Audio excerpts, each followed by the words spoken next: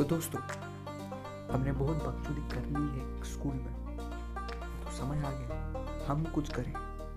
ये चूतिए बनती स्कूल में जो हो रहा है, इसे हमें रोकना है।